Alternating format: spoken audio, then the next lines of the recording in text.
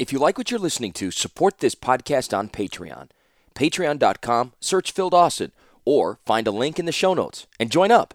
It's very much appreciated. Thank you for listening.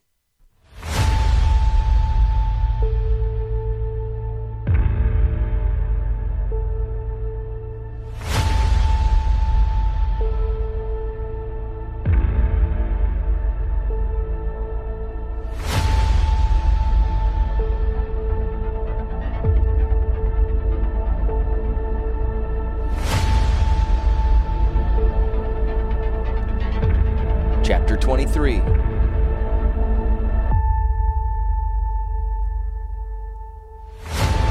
Urza walked them to the royal city shortly before sundown. Knowing that Pinchor was crowded with revelers and that the journey would leave Radapi incapacitated, Urza strode out of the Between Worlds near the orchard where Xantcha had battled the Phyrexian priest. Other than birds and insects, there were no witnesses to the trio's arrival. Few signs of the previous year's skirmish remained. Trees still sported scorched and unproductive branches, and there was a gap in the geometric rows where a broken tree had been removed. Radapi was stunned and shivering. Urza knelt beside him, healing him with warm, radiant hands and saying nothing about the small fortune in gold hung around his neck. "You'll be careful getting over the walls," Urza said to Xantcha while Radapi finished his recovery. "Of course," she replied, irritable because she was suddenly anxious about entering the city.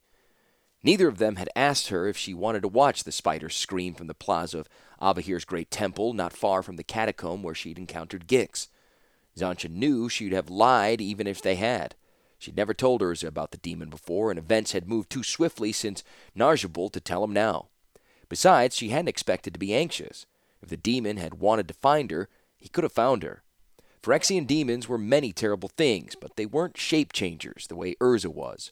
If Gix hadn't pursued Xantcha to any of the out-of-the-way places she'd been since their encounter, she didn't expect to see him simply appear in the middle of Pinchor City's crowded plaza. "You'll need these." Urza offered her 2 lumps of milk-white wax. She hesitated before taking them and asked the question, why, with her eyes. "You're vulnerable, and the armor might not be enough protection. Plug your ears first. You'll know when, and you'll have time. Don't fret about it." He must think the spiders themselves were what made her jumpy, and he might have been right if it weren't for Gix.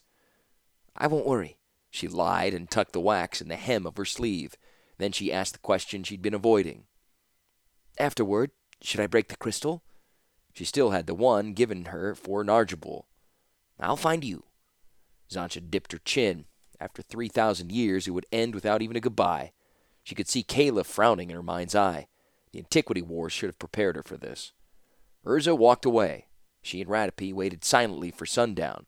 Their lives were unraveling, pulled apart between the past and future. Xantcha wanted to hold the present tight. This past year with Radapi was as close as she had ever come to forgetting that she hadn't been born. She sensed that once the present became the past, regardless of whatever lay in the future, these moments wouldn't be recaptured. But when Xantcha looked at Radapi, staring northwest toward the city of his past and future, she had nothing to say to him till the sky darkened and the first stars had appeared. "It's time," she said. They sat together as Xantcha recited her mnemonic, and the sphere formed around them. Country folk who didn't want to pay for a room within the city had pitched tents in the fields and fairgrounds beyond the walls. Between the smoke from their cook fires and a scattering of clouds overhead, Xantcha had no trouble getting them over the walls and above the southeast quarter of the city. Radapi said he knew the area and provided directions to a quiet street and the long-abandoned courtyard of a burnt-out house. "You lived here?" Xantcha asked when the sphere had collapsed. He pointed at a gaping second-story window. "Last I saw, it was burning. My mother was yelling at my father, telling him to carry me and forget about his precious books." "Did he?" "Yes." Radapi put his arm on a charred door. It opened part way, then struck a fallen roof beam. "We weren't poor. I'd have thought that by now someone would have taken advantage of our misfortune." Xantcha took his hand, tugging him toward the alley that led back to the street. "Remember how you said everything was smaller since Urza's war? Everything's even smaller in Pinchor City." She and Urza weren't the only ones letting go of their pasts. Xantcha could almost hear Radapi's disillusionment as they made their way to the wide plaza between the royal palace and Avahir's temple. There were as many empty houses as occupied ones, and those that were inhabited had shuttered windows. Despite the summer humidity, their doors were strapped with iron. Radapi didn't see anyone he might have recognized because they didn't see anyone at all. The sounds of the festival came filtered over the rooftops along with the faint scent of sleepers, but the neighborhoods were locked tight. When they got to the great plaza between Tabarna's palace and Avahir's temple, they understood why, and saw why so many festival-goers had chosen to pitch tents outside the city walls. The crowd was sullen and mean-spirited, looking for fights and, by the sounds of it, finding them with each other. Most of them were dressed as Radapi and Zancha were dressed in the nondescript garments of the countryside. The few women whom Zancha could see didn't appear to be anyone's wife, mother, daughter, or sister, not quite the family gathering Radapi had promised. He didn't say a word when the crowd surged and parted, giving them a glimpse of 8 grim-faced men coming through a palace gate, headed for Avahir's temple. The men were uniformed in black-dyed leather and chainmail, except for their sleeveless surcoats, which bore a broad red stripe above the hem. 2 of them carried torches that could double as polearms. The other 6 carried short halberds, wicked weapons, with a crescent axe facing one direction and a sharpened gut hook going the other way. Zancha knew the kind of damage such weapons could do against a mostly unarmored mob. She hoped she wasn't going to witness it again. The crowd reformed in the red stripe wake, watchful and not quite silent. Someone muttered fighting words, but not loud enough for red stripe ears. That would come later. Zancha figured her hopes were futile. Both sides wouldn't be satisfied with anything less than bloodshed. I don't know what's happened, Radapi stammered. Sleepers? He wanted an affirmative answer, which Zancha couldn't give. There was oil in the air, the smell faint and mostly coming from the temple or the palace, both still secure within their separate walls.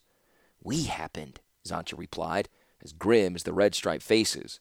We made sure the truth got out, didn't we? These are all your folk, Radapi, ordinary effins. The ones who got caught up with the red stripes and the ones who didn't. Now everybody's got a grudge. Screaming spiders and Phyrexians would just get in the way. I was afraid of what would happen if we just took out the red stripes and the Phyrexians, but this is worse than I imagined it could ever be, Radapi said. His hand rested momentarily on her shoulder, then fell away.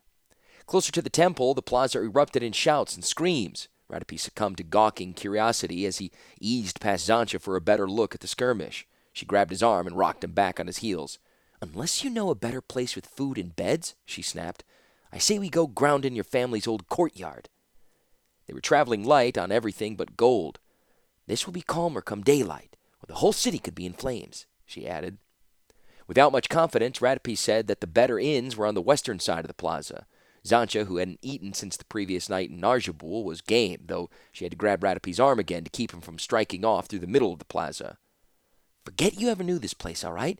Pay attention to what you see, not what you remember, she advised as they headed north toward the sea and the palace. They were on the cobblestones near the Red Stripe barracks, doing their best not to attract attention when the temple gongs rang out. This time, Zancha expected the worst and would have bolted for any shadow large enough to contain the sphere if Radapi hadn't held her back. There's a procession every night, he said. That's what everyone's here for, what they're supposed to be here for. The high priests march the book around and put it on the dais until midnight. Zancha noticed the hulking, white-draped platform in the middle of the plaza for the first time. Every night? She asked, thinking of tomorrow night when the spiders would scream. Radapi nodded. She nodded, too, seeing the heart of his requests. You've been thinking about this from the moment Urza started talking about exposing the sleepers with the Glimmer Moon. So why, exactly, put shatter spiders on the altar? Because the book won't be there when the altar's destroyed. I figured it would shame the Shraddha, whatever's left of them, and I wanted the Shraddha shamed at the same time the red stripes were exposed. I didn't expect red stripes to be leading the procession. He cocked his head toward the temple where he described what was happening. The same 8 armed men they'd seen earlier marched at the head of a short parade whose focal point was an ornately shrouded litter bearing Avahir's holy book.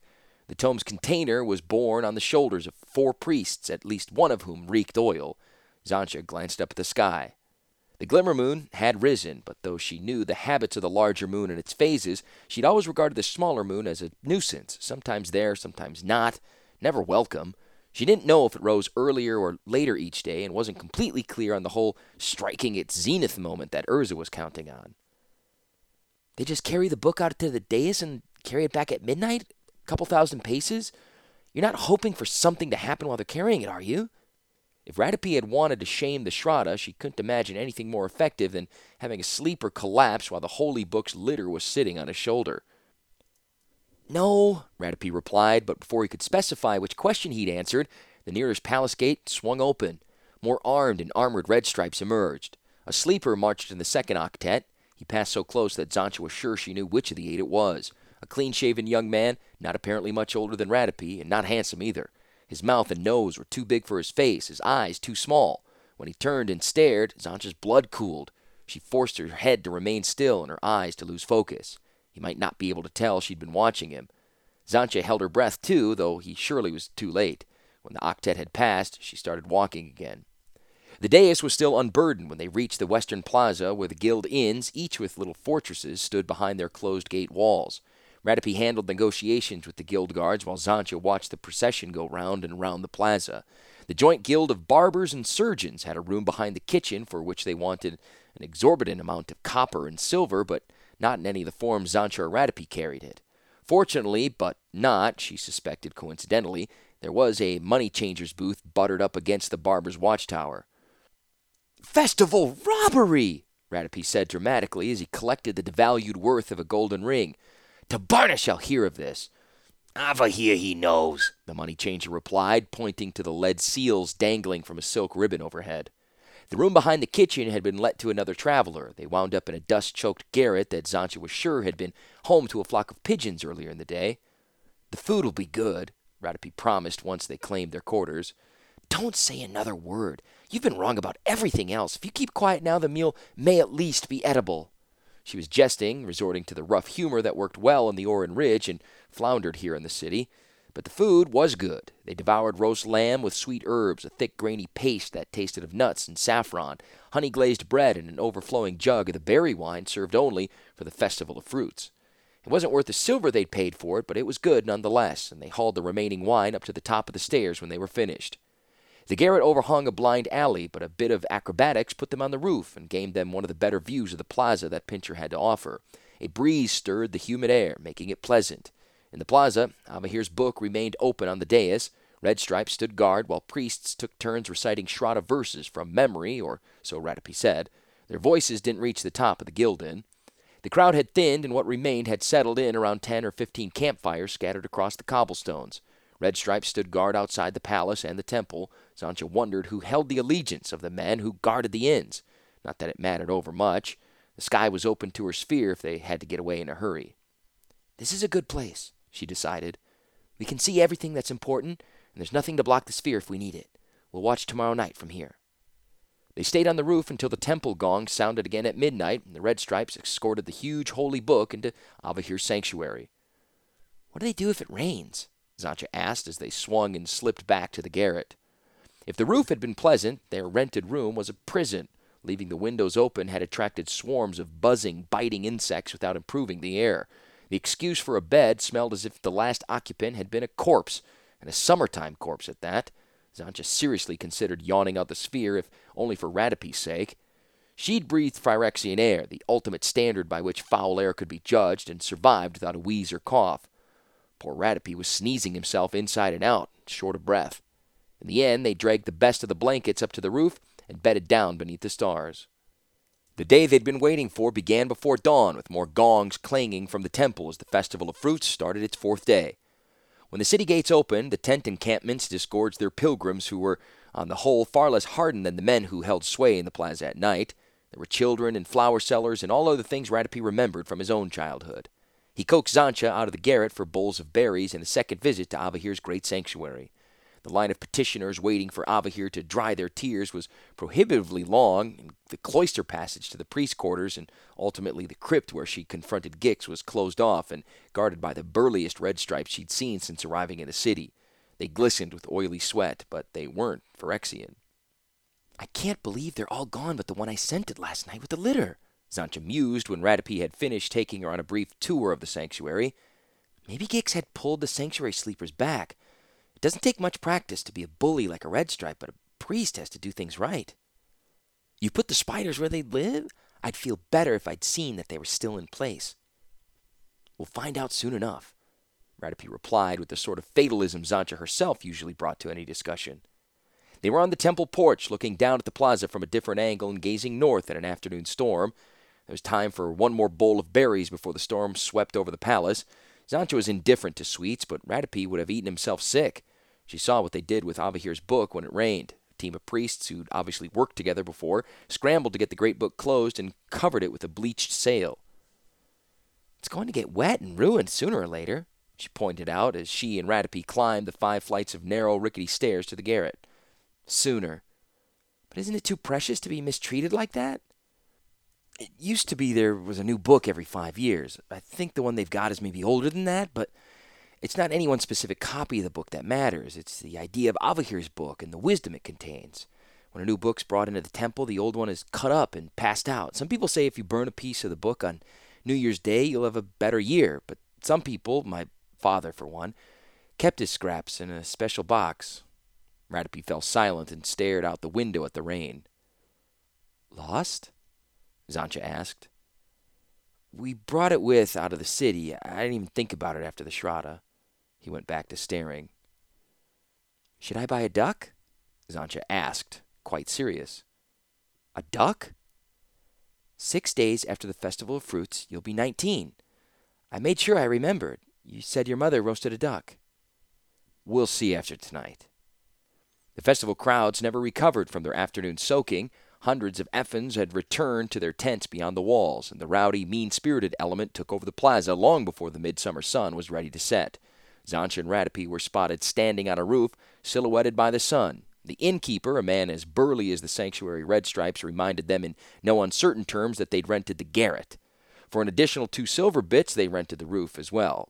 The innkeeper offered to send up supper and another jug of berry wine. Xantcha had her fill of berries. They ate with the other guests in the commons, another leisurely, overpriced meal, then retreated to the roof for the spectacle. The western sky was blazing, and there were 2 brawls in the plaza, one strictly among the revelers, the other between the revelers and what appeared to be a cornered pair of red stripes. A different, more strident set of gongs was struck, and a phalanx of mounted warriors thundered out of the palace, maces raised and swords drawn.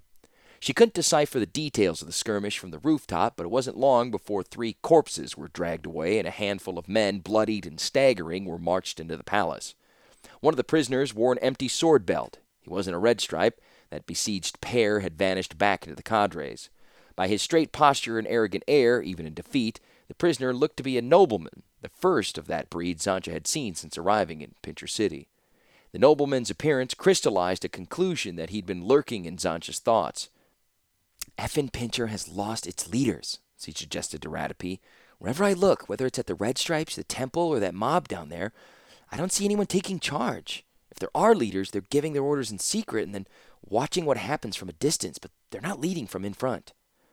Ratapi had an explanation for that absence. "Effen Pincher's not like Basrat or Morvern and places like that where every man, woman, and child answers to a lord. Our ancestors left that way behind at the founding. It's written in Avahir's book. We have a season for making decisions, wintertime, when the harvest's been gathered and there's time to sit and talk. Where's your king? Where's Tabarna? When I came here 20 years ago, he was visible. If there'd been riots outside his palace, the way there've been last night and tonight, he'd been out here. If not for him, then someone, a high priest, a nobleman, even a merchant. There were men and women who would speak louder than the mob. Look down there. Folks have been killed, and there's no true reaction. There's anger everywhere, but nobody's gathering it and turning it into a weapon. Effens aren't sheep. We think for ourselves."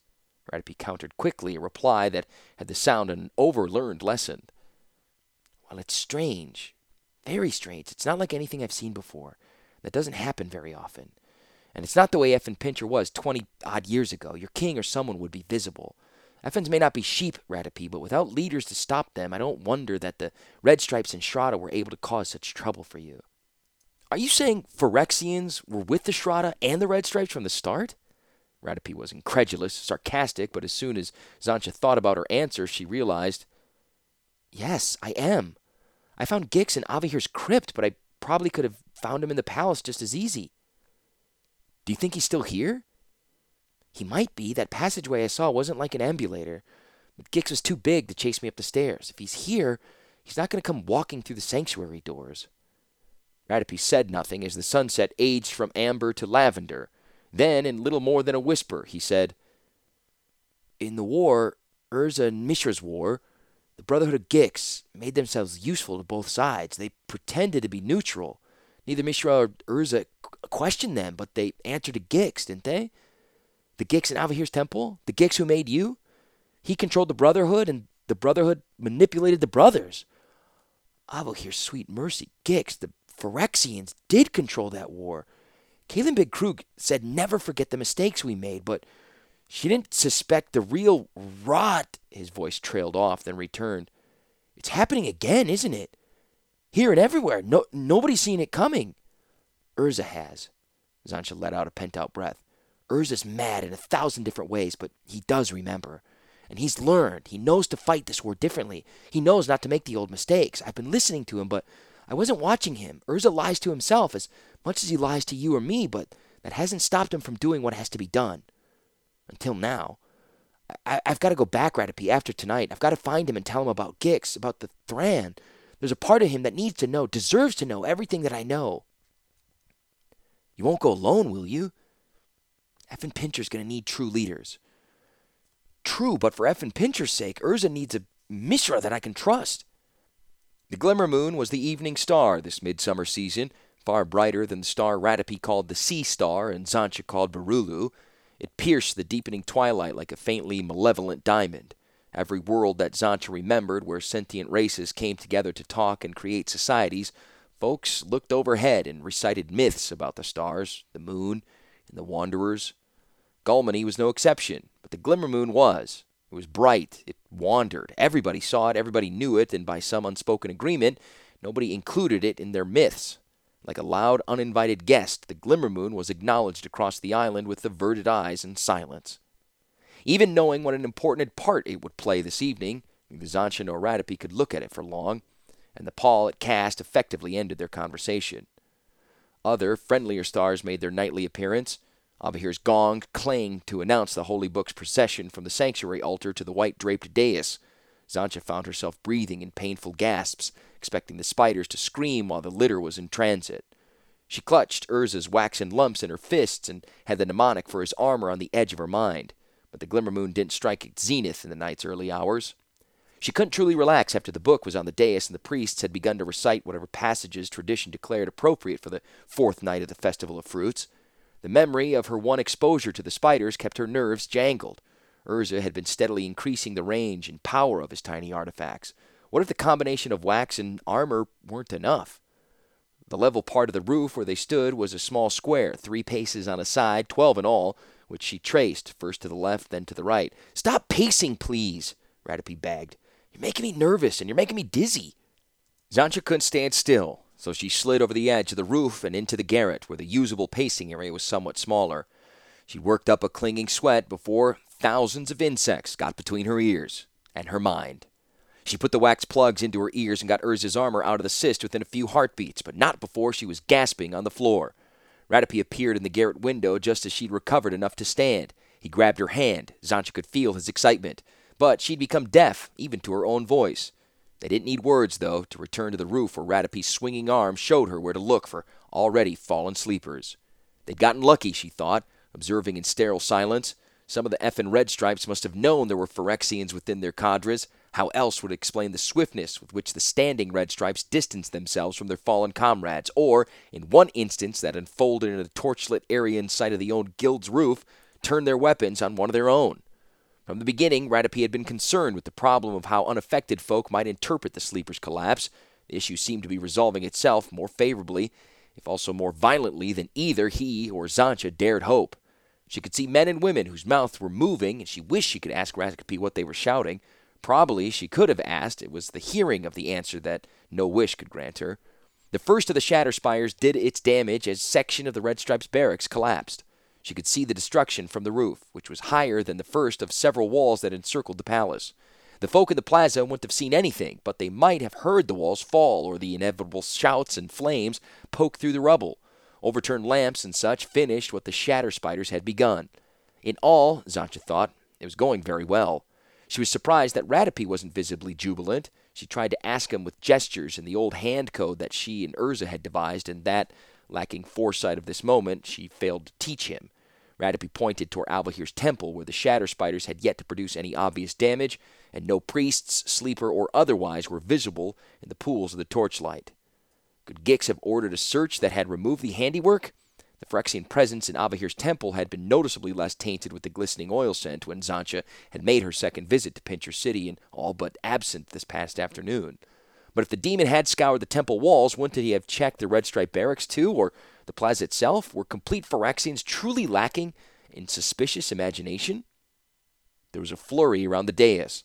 The holy readers were no longer reciting, and other priests had joined them, getting in one another's way as they closed the great book and made haste to get the litter poles beneath it. That would explain Radapi's distress.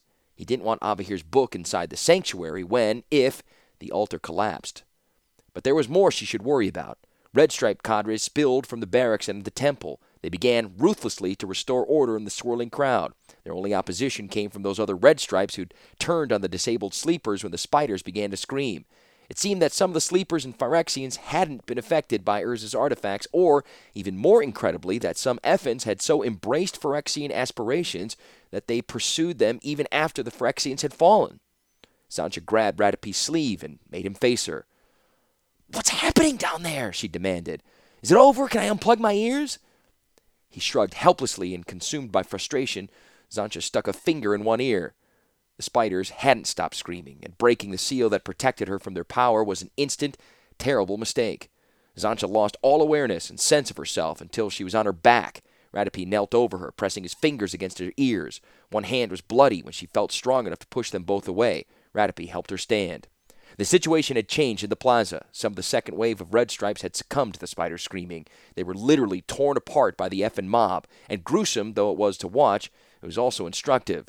The resistant Red Stripes were more complete than Xantcha or the already fallen sleepers. Beneath their seemingly mortal skins, they had bones of metal, wired sinews, and veins that spilled glistening oil onto the cobblestones. The oil did truly glisten in malevolent shades of green and purple until someone discovered, as Urza had discovered a very long time ago, that glistening oil burned. A slow-moving question that was not her own passed through Xantcha's mind, and Radapi's too. He staggered and might have fallen from the roof if Xantcha hadn't grabbed him. Across the plaza, most Effens were not so fortunate, though. They had less far to fall. All of whom Xantcha could see shook themselves back to their senses and stood up unharmed. None of the Effens, including Radapi, could know what had happened. But Xantcha, who knew a demon's touch when she felt it, looked for a strand of ruby-red light and found it sweeping through the smoke above the burning oil. Gix. Xantcha's hand rose to her throat. She broke the crystal. Radapi watched her do it. He asked questions she couldn't hear, and she answered with the demon's name. Avahir's sweet mercy. She read the prayer from Radapi's lips. In the plaza, the frantic priests of Avahir had finally slung the litter poles beneath the holy book in position to carry the volume back to the sanctuary. That building had still to show any signs of damage from the shatter spiders. The sanctuary might not show damage to observers on the Gildan roof. They hadn't expected or intended to bring the great outer walls down, merely the altar and a dormitory cloister behind the sanctuary, and, of course, the spiral stairway down to the crypt. Xantcha didn't know whether to relax or ratchet her apprehension tighter when the priest successfully navigated through the plaza throng, and Avahir's holy book disappeared into the sanctuary. Radapi was obviously more anxious, but his lips moved too quickly for her to read his words, even after she asked him to slow down and speak distinctly. Then something happened to make Radapi put his hands over his ears. All across the plaza, Effens, hitherto unaffected, were reacting to a painful noise. But there were no Red Stripes, no Phyrexians to take advantage of them. All of them, sleepers and complete, those already dead and those still alive, simply exploded, bursting like sun-ripened corpses. Sound, as Urza had promised, with the power to shake glistening oil until it pulled apart. The Glimmermoon had struck its zenith. Everything until that moment had been mere forewarning. Xantcha's whole body tingled from the inside out. If Urza's armor failed, she'd be dead before she knew she was endangered. She tried to imagine the scenes in all the other cities where she and Urza had planted the spiders. Born Dominarians on their knees, as Radapi was, perhaps spattered with blood that glistened malevolently in the moonlight. All of them wondering if it was their turn to die. The Red Stripe barracks collapsed, and through her feet Xantcha heard the ground wail. A cloud of dust as large as the Gildan billowed through sanctuary doors, and clouds that rose quickly to hide the temple and half the plaza from Xantcha's view. When dust had settled some, she and every Effen saw that the great dome above the altar and the gong tower, shadows in the night moments earlier, were both missing. From his knees, Radapi lowered his hands and pounded the roof with his fists. A god who couldn't protect his book or his sanctuary was apt to lose the faith of his worshippers. Zansha didn't know the depth of Radapi's faith, but she guessed it had been shaken to its roof. It was shaken further when an intense red glow filled Avahir's sanctuary, overflowing through the open doors, the windows, and the roof. Zansha saw the word fire on Radapi's lips, but the light wasn't fire. It was Gix. Zansha broke the chain that held Urza's pendant around her neck. She held the crystal up in the crimson light. Very clearly, it was broken, and just as clearly, Urza wasn't coming. He hadn't said where he'd go watch the Glimmer Moon strike at zenith. He could have gone to the Glimmer Moon itself, or he could have remained in the Oran Ridge cottage. Or Urza's absence could mean that Gix was not the only demon on Dominaria soil, and that Urza was already in a desperate brawl. Urza could walk anywhere, but even he couldn't be in two places at once. The red light within Avahir's sanctuary grew brighter, larger. It fluctuated and emitted serpentine flares that faded slowly into the night. The smell of Phyrexia grew steadily stronger. Zansha imagined Gix burning and battering his way up from the catacombs. She wondered if he had the power to destroy a city and didn't doubt for a heartbeat that the demon would, if he could. There was nothing Zansha could do to stop Gix, and until she was sure that the spiders were exhausted, there was nothing she dared do to spirit herself and Radapi away. Vast crimson fingers leapt from the roofless sanctuary. They soared into the sky, then arched toward the plaza. Looking up, Zansha and everyone else saw that the fingers were hollow, filled with darkness, and fanged like serpents. The darkness resembled the upright passageway to Phyrexia that she'd seen in the crypt. Zansha feared they'd all be sucked into the fourth sphere. Radapi put his arms around her, and Zansha wrapped hers around him. She wanted to feel his warm, mortal flesh within her fingers, and wouldn't have cared if the spiders killed her, except that she wouldn't force Radapi to watch her die. She saw a ribbon of silvery light emerge from the center of the palace. Diving and soaring, the palace light pierced each serpent and drew them all together with a choking knot before dragging them over the north wall and out to sea. Zansha shouted, "Urza!" at Radapi, who needed a few more heartbeats before he could shape his lips around the name. Gix fought back, but as Zansha had always suspected, Urza was more than a match for a Phyrexian demon, or a Thran one. Neither duelist was visible from the plaza or the roof, though they each knew exactly where the other was. They fought with light and fire, with artifacts and creatures that defied naming in any language Zansha knew. Gix would have lost quickly if the demon had not aimed most of his destruction at the effing survivors in the plaza and thereby forced Urza to defend the innocent. Then Urza loosed two weapons at once, bolts of lightning to counter Gix's last cowardly thrust, and a dragon shaped like the one he'd ridden into Phyrexia, but shaped from golden light. Stars shone through the dragon's wings, but its power was anything but illusory. A jet of intense blue fire shot from its mouth as it began to stoop that would take it into Gix's sanctuary lair. Gix didn't die fighting, nor did he retreat to Phyrexia. Instead, he abandoned Pincher City altogether, a relatively small green-gold streak racing to the south, a half-breath ahead of the dragon's flames. Zansha expected the dragon to pursue Gix over the horizon, but it continued its stoop into the ruined sanctuary. She braced herself for the physical shockwave of a crash that never came. A heartbeat, then another, and the dragon lifted into flight again, showing first its wings, then its spidery torso, and at last, clasped in a pair of legs, a book that recently had seemed very large and now looked quite small. The dragon beat its translucent wings twice for altitude, then it stooped again and set the Avahir holy book on the battered dais before climbing back into the sky. The dragon circled out to sea, Avahir's home according to myth, and the Effins, still standing, including Radapi, set up a cheer in its wake. But Urza wasn't finished. He brought the dragon back. Zansha would have sworn he shrank it just a bit too, for a gentle glide over the palace roofs. Through its bright, shifting light, Zansha wasn't sure if it had picked something up until it was almost overhead, and she could see a frail old man getting the ride of his life. It was a miracle of another sort that Tabarna's heart didn't fail before the dragon set him down beside Avahir's book. The dragon flew straight up after that and disappeared among the stars. The Effins who cheered the survival of their book went wild when they saw their king. Zansha couldn't get Radapi's attention no matter how hard she pounded his back or how loudly she shouted, "Is it over? Can I release Urza's armor?" "Yes, it's over, Zansha." Urza's voice spoke to Zansha's thoughts. "You heard," she replied, releasing the armor and pulling the wax out of her ears. "You came!" The cheers of the crowd after total silence were as deafening as the spiders. Zansha had trouble hearing Urza when he said, still in her mind, "I've been here all along, keeping my eyes on Gix. I didn't want to frighten you." Waste not, want not. How long had Urza known? Zancha hadn't kept her thoughts private. Urza pulled the question from her mind and answered it. Since the priest in the orchard, I went back to all the haunted places. I saw how the Phyrexians had crept into my world again. I found Tabarna in his cell beneath the palace. He was quite mad, but still himself. The Phyrexians needed to trot him out periodically, and they could only do what they did to Mishra because he carried the weak stone. So I stole Tabarna from them and hid him on another plane. And that, I confess, was the act that brought Gix here to Pincher City. Since then, everything I've done, everything I've had you do has been building towards this moment. I healed Tabarna. Madness, you know, sinks deep roots in a man's soul once he's seen sights and thoughts no man should ever see or think. There are some moments he'll never remember again. Moments such as I wish I could forget, Zancha. The Strata could not be deceived, so they were killed while Tabarna watched. But he'll live another 10 years and sire another son or two. I guarantee it. Zancha had warned her slave, assume that if you've thought about it, Urza knows it. Then she had failed to remember her own advice. You've had reason to be suspicious, Zancha. There's never been anyone who could do for me what I've done for Tabarna. Urza was on the roof with them, looking very ordinary. He had no trouble getting Radapi's attention, but was unprepared when Radapi threw himself into a joyous, tearful embrace.